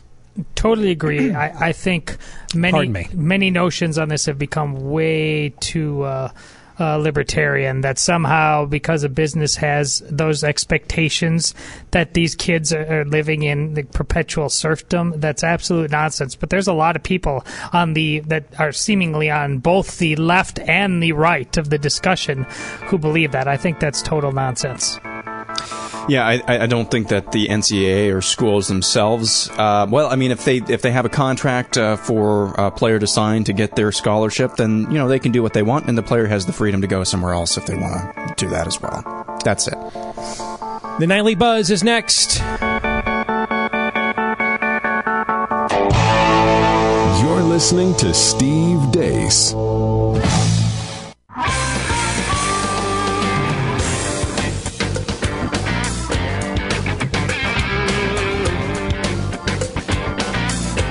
You can take the scraps the Democrats want to give you. But I like it here. They let me eat anything that falls on the floor. Or you can work for more. This is the Steve Deace Show. Something completely different. We need to have a talk about an excursus on natural theology. I prefer metaphysics to theology. See, there's no guilt in baseball. What in the wide, wide world of sports is going on here? Can we talk about something else? Certain aspects of his culture may seem absurd, perhaps even offensive. Will you cut the culture crap and get to the hotel? We gotta get some buzz going. Yes, indeed, we do. This is the Nightly Buzz, where we go back and take a look at some of the headlines worthy of responding to, giving you our hot takes to. This are the headlines courtesy of our producer, Aaron, who has been checking out what you're talking about on social media at the water cooler. He's got those headlines, and we do have the hot takes. Yes, indeed. Thank you, Steve. First story, Politico reporter Jack Schaefer sees Trump as an excuse to report with bias. He said recently, quote, as if they needed another about time. Excuse. Quote, now you tell me. Yeah. Quote, let's thank the incoming president for simplifying our mission. If Trump's idea of a news conference is to spank the press, if his lieutenants believe the press needs shutting down, if his chief of staff wants to speculate about moving the White House press scrum off the premises, perhaps reporters ought to take the hint and prepare to cover his administration on their own terms. Instead of relying exclusively on the traditional skills of political reporting, the carriers of press cards ought to start thinking of covering Trump's Washington like a war zone, where conflict follows conflict, where fog prevents the collection of reliable information directly from the combatants, where the assignment is a matter of life or death. In his own way, Trump has set us free, so forget about the White House press room. It's time to circle behind the enemy lines. Dun, dun, dun, dun. So dun, dun, dun. You're telling me you're just going to do what you've always done? You're just going to do what you've always done. Now, that part of this aside, this notion that because let's for the sake of this argument grant that Trump is everything individuals like this person says that he is. Only a child says, therefore, because you behave this way, I am justified in behaving this way as well. That's what a child says. An adult recognizes, I am still responsible for my own actions. Like in this gentleman's case, is he not worried about his own professionalism? Is he not worried about his own commitment to standards, to excellence? I mean, is he working for something higher than reacting to Donald Trump? Apparently the answer is no. But this is actually not unique to the left, unfortunately. This is a childlike mindset that exists in a lot of America today. This idea that I am beholden to behave a certain way because you behave this way towards me. Therefore it's justified, as if I'm a victim somehow. I had no alternative but to act this way because you treated me thusly. There's a visual picture we can use that's really handy right now. Less than an hour after Trump's inauguration, you had the mob going to work just like I predicted, breaking windows in stores, lighting things on fire, based on the peaceful transition of power in the greatest country ever devised. That's what this reporter is doing. lighting fires, just admitting, doing what we've always done, but now just being more brazen publicly about it. I mean, these guys are walking around outside with, goggles. They came prepared to do this. This reporter is nothing short of a arsonist with words. Next story, some 25 colleges and universities answered a call by professors at UCLA to use their regular class time to teach, organize, and resist what they view as the discriminatory political agenda of President Donald Trump. This happened this week on Wednesday. It was a teach-in that they dubbed #J18, and it invited participation by those who refused to bear silent witness to the politics of hate and fear that in these times, these places of teaching and learning not only serve as a sanctuary for its students and workers, but also stand up to proclaim the power of knowledge on the front lines of social justice, and affirm the role of critical thinking and academic knowledge in challenging Trumpism. Critical what? Yes. Clearly, this is not a movement that puts a high emphasis on self-awareness, despite their high emphasis on self. This is where somebody at Heritage or somebody in that inner sanctum, even a Bannon, somebody needs to go to Donald Trump and make this argument. Don't make it based on ideology. Don't make it based on these people teach. These people are turning the next generation the globalist cucks. Don't make it based on these guys These guys want to turn us into Cuckistan. These guys hate America. They're anti-Christian, anti-Jewish, anti-religion. I don't think those arguments will resonate. You simply need to go to this man and say, these folks are actively propagandizing voters, a generation of voters against you. Defund them. Would you send your money to your competitor? Would you do that? If someone was bidding against you for a property in Manhattan, would you be one of the investors in their project? No. Then why are you investing in this one? And they need to explain it like that. Can't we just make a deal? I cede these people their safe spaces. I promise not to mock them anymore if they will just stay in those safe spaces for the next 4 years. See, I think those are promises neither one of us can keep. If we just annex... Tweeting right now, mocking somebody as we speak. Annex every as they move into your neighborhood. Yes, indeed. Yes. Sue Fulton, who was a member of the first co-ed class at West Point and then served in the Army for 5.5 years, is now the chair of the U.S. Military Academy Board of Visitors.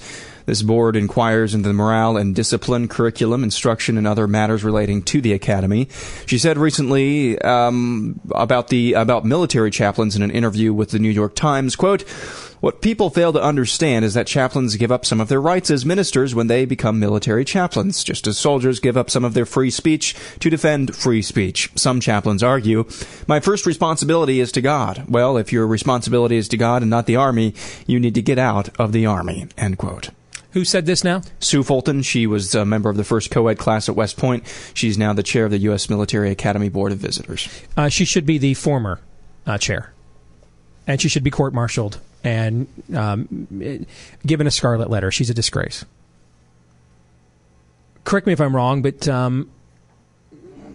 don't those officers take an oath as well?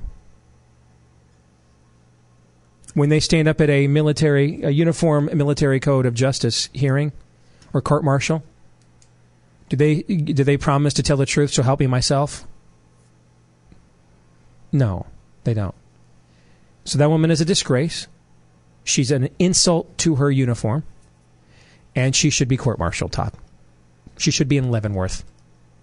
I agree. And she actually does have one point. You do, whether joining the military or a private business, as you previously alluded to, you do give up certain rights sometimes. It's just abundantly clear. Not only is this not one of them. No, these are the rights you're actually fighting for. Yes, these are the right. This is the a priori rights you have that make sense of all the other ones. The idea that when you join the statist military, There is no authority higher than the military chain of command.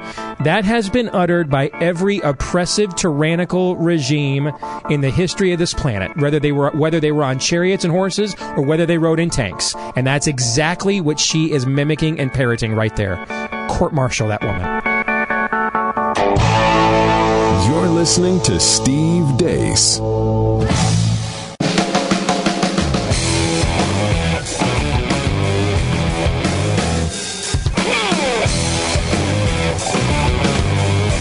Knowledge is power. I've seen what it can do, and I want to learn more. Gain more knowledge right here. It's the Steve Deace Show. All right, back here on the Steve Deace Show, powered by Conservative Review on the Salem Radio Network. Let's get to a little Feedback Friday. This is where we respond to your responses to us. You can send in your feedback one of three ways. Steve@stevedeace.com is the email address. That's DEACE. You can like us on Facebook. Follow us on Twitter at Steve Deace Show. Charlotte Pate, Charlotte sent me a note recently, and it included a link to an Associated Press story with this headline: Girl who was raped, dismembered by adoptive mother and boyfriend, had been abused in at least 3 other homes. And she asked me this question. I don't have a good answer when a non-believer asks me why this occurred. Saying that there are things we don't understand doesn't really cut it. I completely agree, Charlotte, and we should never say that. See, the presumption in the question, why would a loving God allow these things to happen? The presumption is that we have no freedom to act on our own at all in that question. God is sovereign, but he does not exercise his sovereignty as an authoritarian. He could make us obey his law all the time. He could make us love him, but would that really be love? Or would it be obligation? If you're a parent, if you have children at home, you're bigger, stronger, smarter than them. You can impose your will. You can make them do what you think is right. But the goal is, as a parent, when they grow up and get out of the home, that they will do what you taught them it was right because they love you and believe that you taught those things to them because you put your love for them first. And that's why you taught them what was right from wrong. So as it is with our Heavenly Father. See, I understand why people say, why does God allow these things to happen? Because, as St. Paul says in Romans 1, we suppress the truth in our unrighteousness. We don't want to have to be accountable to God. On one hand, we demand that God give us the freedom to do whatever we wish, particularly where our zippers and our wallets are concerned. We demand that God give us the freedom to do whatever we wish. And then, once we act on said freedom, who is the first person we blame when tragedy happens or we're faced with those consequences? That same God we demanded our freedom from. You cannot have it both ways. This is how a child acts. When a child chooses to disobey his mother or father, or both, the consequences that they warned him would happen occur, and then they say, why didn't you stop me from this? You disobeyed me. Other way around. Now, how does a sovereign God who's not an authoritarian, how does he respond to our disobedience? Well, all things work together for the glory of God and for those called according to his purposes. So first he sends his son to live the life that we could not live, die the death we should have died, and then to rise from that death again, proving once and for all that he is God. It is accomplished. He has paid the penalty once and for all for our transgressions against God's law, so that we can be renewed by God's Spirit and become people who don't behave like this anymore. And then share that good news with the rest of the world. He raises people up to be police, to be investigators, to find and punish the people, and judges, to find and punish the people who then are hell-bent on being hell-bent. He raises up people to be teachers and counselors, and other forms of preemptive measures to try and reach hurt people before they act out in these ways. See, those of us who believe in the sovereignty of God, we're not the ones who have the tough question to answer.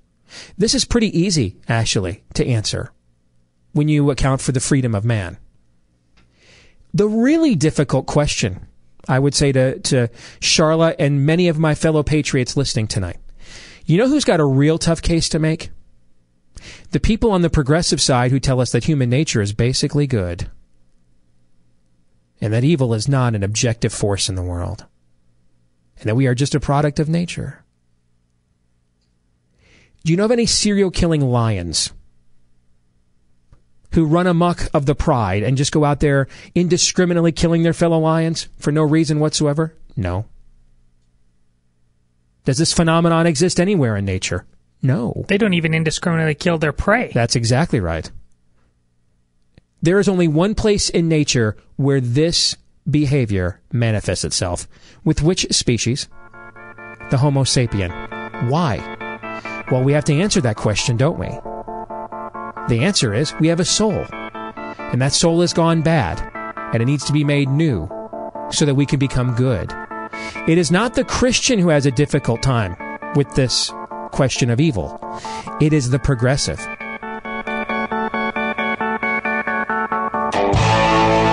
You're listening to Steve Deace.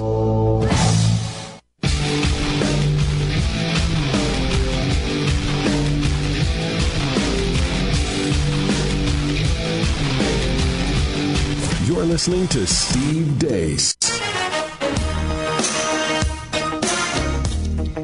All right, back here on the Steve Deace Show, powered by Conservative Review on the Salem Radio Network. Let's get to more of your feedback here on the Steve Deace Show, powered by Conservative Review. Again, you can give us your feedback at steve@stevedeace.com, DEACE. Like us on Facebook, follow us on Twitter at Steve Deace Show. Congrats on your move to CRTV. You've got Nefarious Plot, the movie. They had you on C-SPAN. You guys are kind of like a Beverly Hillbillies redux. I'll take it, man. Oh, and Todd's haircut looks good. That is from Brian. Now, I got to ask, and I hate to do this because Brian ends his email with a go blue, man, so we're of the same tribe, but we don't believe in tribalism on this show, so I got to ask. Is it okay for another dude to say to a dude, "Your hair, I like your haircut"? Is that okay? Aaron is right. Aaron is in right away with the niet. Aaron is in right away from the millennial wing of the Dude Code with a rejection. You cannot. I'm in my safe space right now. Aaron says emphatically the Dude Code does not allow you to give positive reinforcement to another man's haircut. Now, I'm a bit old school. You know, I'm kind of King James. I'm kind of King James only on the Dude Code, all right? I don't even think you're allowed to acknowledge a dude got a haircut. How does he know what my hair looked like before? Well, here's now we've opened a can of worms, and I don't like where this is heading. Aaron. This is where I say it's okay for you to let it register in your head that something has changed about somebody else. It is not okay for you to say it. In fact, if you do let it register in your mind, which you shouldn't in the first place, but if you do let it register in your mind and you have to say something, if somebody got a haircut, say, did you get glasses or did you get contacts or something like that, just to totally cleanse the palate, neutralize it, just to get it out of your system. And never did you get highlights. Never. Ever. Are those extensions? Yeah. Hair plugs. Hair plugs look nice. Oh, we're just busting your nether regions, Brian. Thanks for the email. Joe Ryan says, Steve, we watched your show on C-SPAN last night. Great stuff. We do have common ground with some on the other side. We share a fear of too powerful of a president. Maybe we should hand them a Ponca Constitution and say, come on in, let's fix this. What do you think? How we've kind of joked that we're going to run into all kinds of people on the left who suddenly have a newfound respect for federalism and limited government. We've joked about that, but you're not. No. You're skeptical. Oh, I'm more than skeptical. More than skeptical? Why? Other than 30 years of ample evidence. What else? What else might it be? We watched it play out on TV after Trump's inauguration. I mean, the progressivism is just pure id right now. I mean, there's no pause button. There's no consult the manual timeout. No, it's going to be remarkable. This is right now. I mean, it took an hour to figure out that 2017. Yeah, probably going to be a pretty rough ride. Yeah, progressives don't know how to stop. They can't stop, won't stop. because stopping is not. I mean, it's impossible for them to let go of anything. It's impossible for them to think rationally. And I'm talking about true progressives here, because progressivism is a cult, and it starts with the me, and whatever me thinks, whatever I think in the morning when I get up, or whatever I feel at any particular moment, that's what they're going to think, and that's what they're going to feel, and that's how they're going to act. And whenever a person's worldview starts and ends with the reflection in the mirror, you're always going to get people acting up, because we know we're trying to fill a God-shaped hole in our heart. Roger Sutton says, I'm a rookie who just joined my county GOP Central Committee. I opted not to bail. I've seen the establishment at work on the home front at its best. I don't hear the uproar against the GOP establishment and all that we used to hear.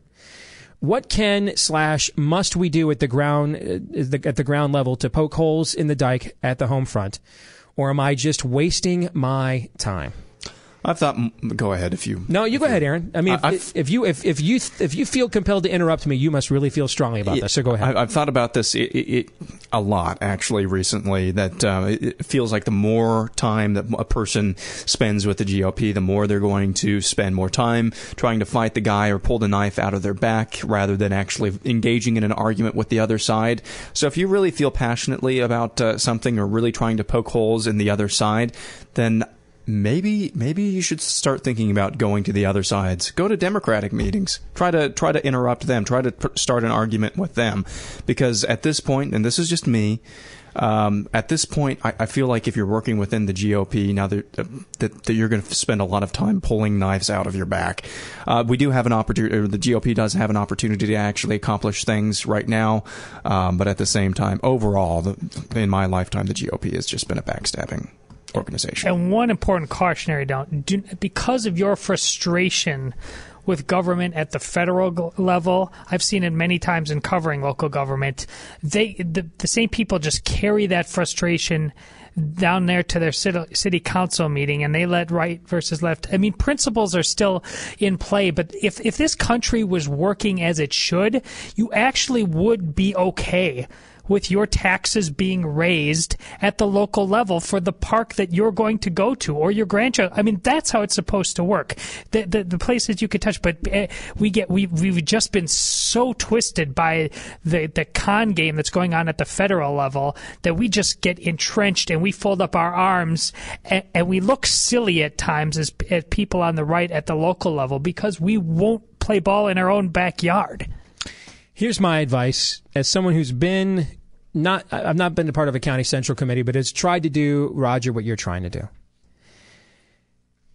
Do as much good as you can do in that capacity until it begins to turn you into a person that goes against why you got into this in the first place.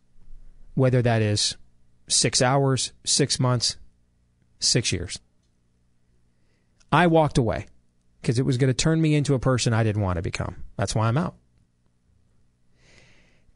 I'm not suggesting everybody else do that. I've not tried to lead some exodus out of the Republican Party or encourage other people to do the same. I mean, it's not for me. But, if people of conscience want to go in and try to make it work, God bless you. I hope it does. I agree with Aaron. I don't know why we don't spend more time infiltrating the other side like they have done to so many of our own institutions, why we just don't do that. But I understand that's not the way our side kind of thinks and works, and that's cool. We like to think that we are above all of that. And that's true, although sometimes we try to be nicer than God to our own detriment. But my encouragement to you would be do what is right until you feel yourself getting to the point that you're betraying what you really stand for, and that's when you need to walk away.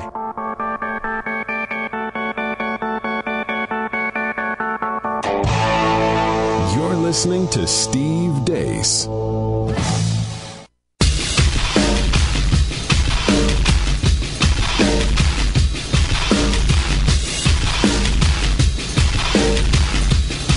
Wake up, America, before it's too late. The Steve Deace Show.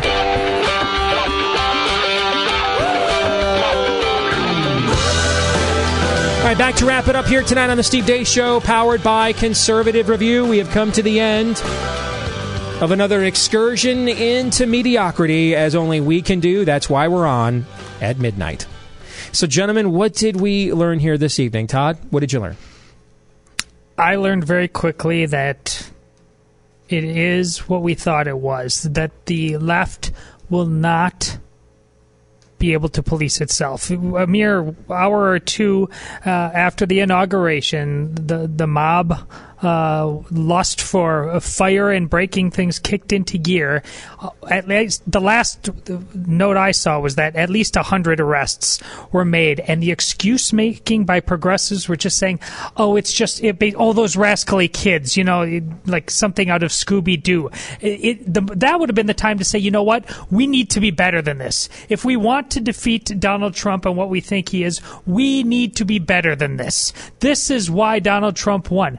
I may have missed some, and I'm sure somebody said, but the lion's share of things I saw was, oh, yeah, no big deal. Just let them get it out of their system.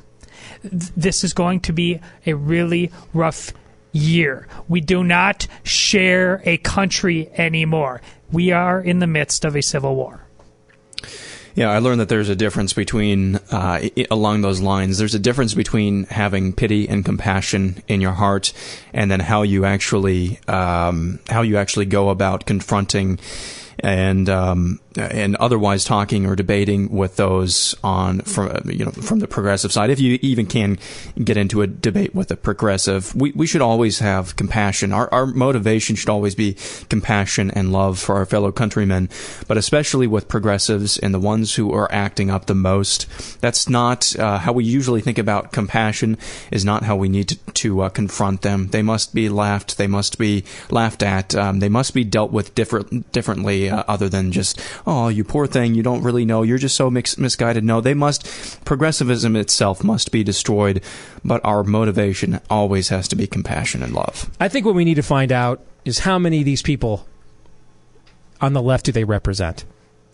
And I think the left has a responsibility to draw that distinction for their own survival. They are in danger. They are in danger of relegating themselves to irrelevancy, where they are essentially the People's Republic of California versus America. Listen, if progressivism won't tell them to stop, then they represent every single one of them. That's my point. And well, that will be the branding, won't it? That will be the branding. If they don't draw some of those distinctions, that will be the branding. That is the way. Because, listen, as I wrote for Conservative Review this week, just because I think that it's clear America's alleged leftist takeover has been greatly exaggerated, that doesn't mean I think we've become some kind of conservative Valhalla either. I'm well aware of the fact most of the country doesn't agree with me too. But there's a wide swath between what I'm fighting for and what the progressives on the upheaval they're asking for. There's a lot of Americans in the middle that don't know where they stand. They just know they're against that. John 3:17. You're listening to Steve Deace.